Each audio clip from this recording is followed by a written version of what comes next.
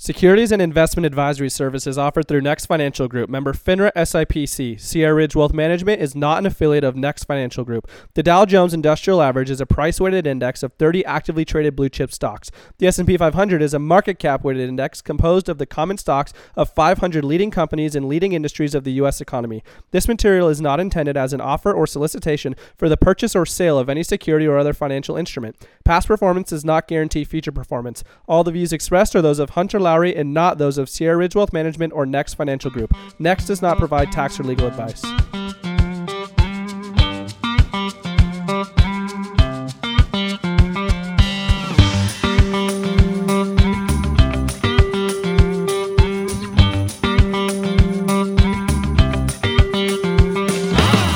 What's going on, everybody? Welcome back to the Wealth Accelerator Podcast. Hunter Lowry here.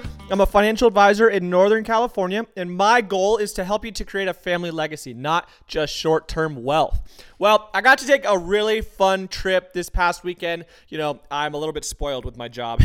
I get to travel to some really cool places wherever I get new clients. So I felt pretty fortunate to be able to set up a new 401k plan for a company that was located in Ferndale, California, which is one of my favorite places in the whole world.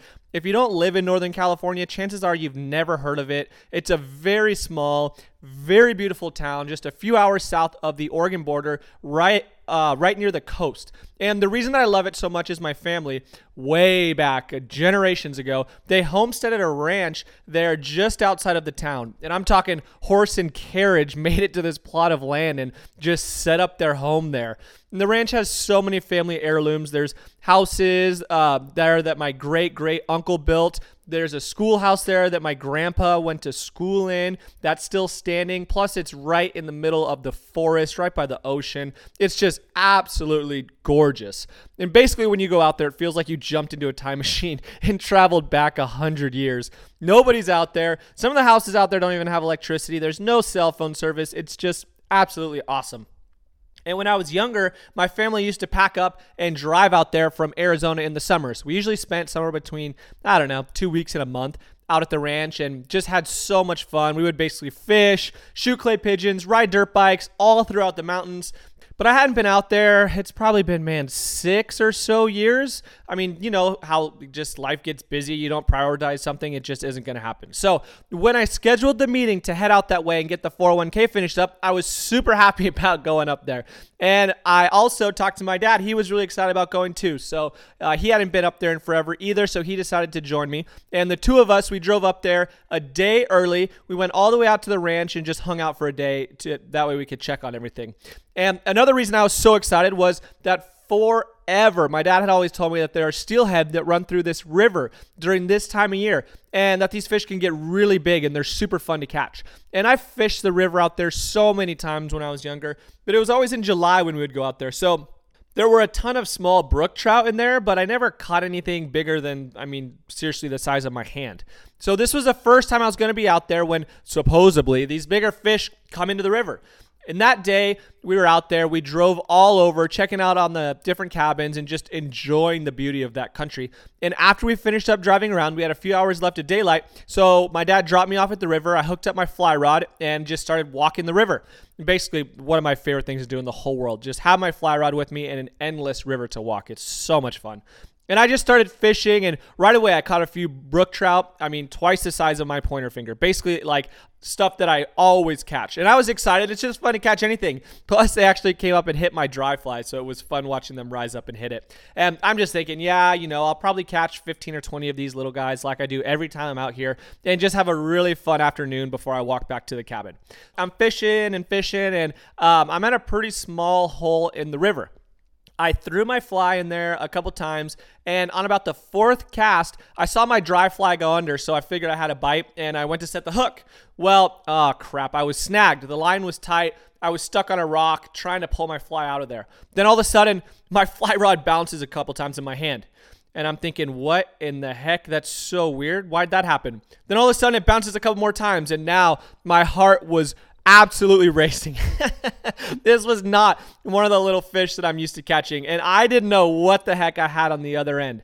And if you do any fly fishing, I had my dry fly on top, and then about 4-pound test tippet that went down to my nymph about 2 feet below my dry fly, which is what the fish had hit. So now I'm freaking out. I'm in the middle of the woods all by myself, just yelling to myself, holy cow, what the heck?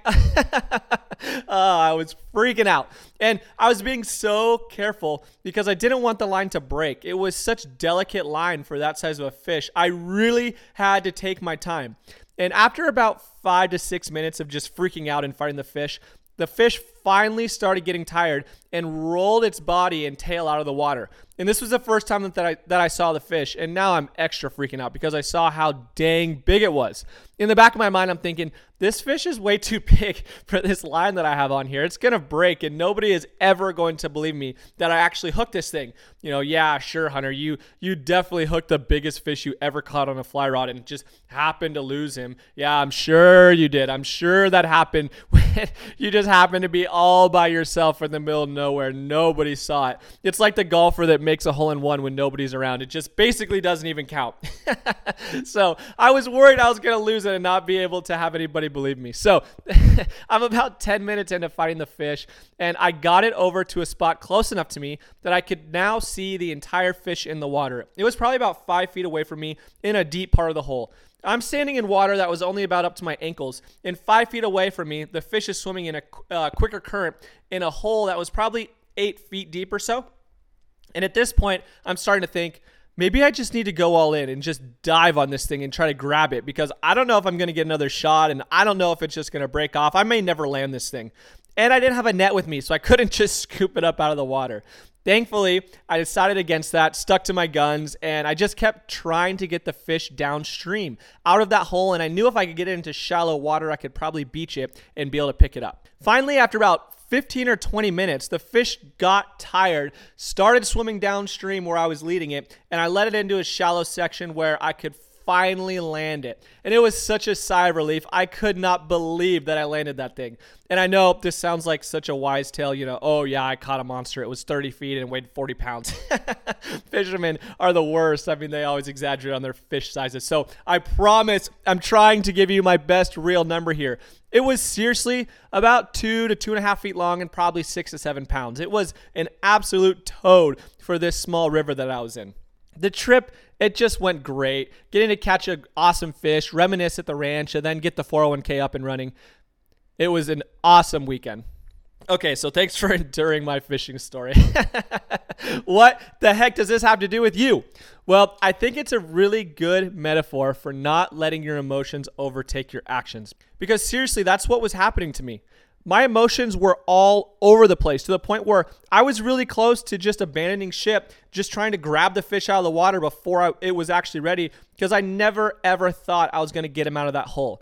And thank gosh I didn't. If I would have done that, I probably would have got slack in the line. It would have broke. Who knows? I definitely would not have landed him if I tried to just grab him out of the deeper part of the hole. And sometimes I talk with my clients and they really want to take an emotional approach with the way that they're investing. And the conversation has come up, man, Hunter, I could just tell the market was going to fall lately. I could feel it in my gut. I just knew that it was going to happen. I should just trust my feelings. I should have gotten into cash before this year, and I would have been all set. I would not have lost anything. And actually, I was having this conversation just a couple weeks ago, and I told this person I was talking to, okay, yeah, sure, you would have won this one time, but when would you put the money back in? How do you know how to time that part? And not even talking about the numerous other times that if you just followed your emotional instincts, you would have lost that story. But they said, well, I'm not sure. I don't know when I would put it back in, but I still just feel like the market's going to go lower, and nothing seems to be going right. So I definitely wouldn't do it for quite a while, but I don't know when. After we talked about it for a little bit, we agreed on staying invested and holding a little bit more cash than normal, which I've been telling you I've been doing for all my clients, but nothing crazy and definitely not getting all the way out of the market. Now, 1 week goes by after that conversation. Not 5 months, not a year, seriously, 1 week. And then look what happened to the market last week. The S&P was up close to 7%, Dow was up almost 5%, and NASDAQ up almost 10%. Now the story turns, right? All of a sudden people say, holy cow, why was I in so much cash? The market was down so far. Duh, it's going to come back up. Why didn't I get more aggressive then? This person didn't actually say this, but I hear this far too often. You just can't play that game, guys. That's how you really get hurt. If you sold everything 2 to 3 weeks ago in fear that the market was going to continue to fall, never bought back in, and missed out on last week's gains, then you're still at the starting line while other investors are already about to finish their first lap of the race. You abandoned your plan and tried to jump on the fish before it was time, knowing you shouldn't have, and you ended up losing it and never got the cool picture. It's all about the picture. That is why it's so important to have an advisor in your corner so that you don't fall for the gambling match of timing the market and you do stick to your guns, because that's how you're going to be successful over time, not being overrun by your emotions and trying to time these short-term events. Well, I hope you enjoyed my fishing story. I've been telling it a lot of times. All my friends and everybody has heard that story very frequently lately, as I'm still excited about it, obviously. But if you guys want help with your financial game plan, talk about your investments, and make sure that you're set up correctly to reach your financial goals, you can go to my website and set up a one-on-one personal strategy session with myself. Go to hunterlowry.com. You'll see the link right there. All right, guys, thanks so much. It's a great day to have a great day. Take care, everybody.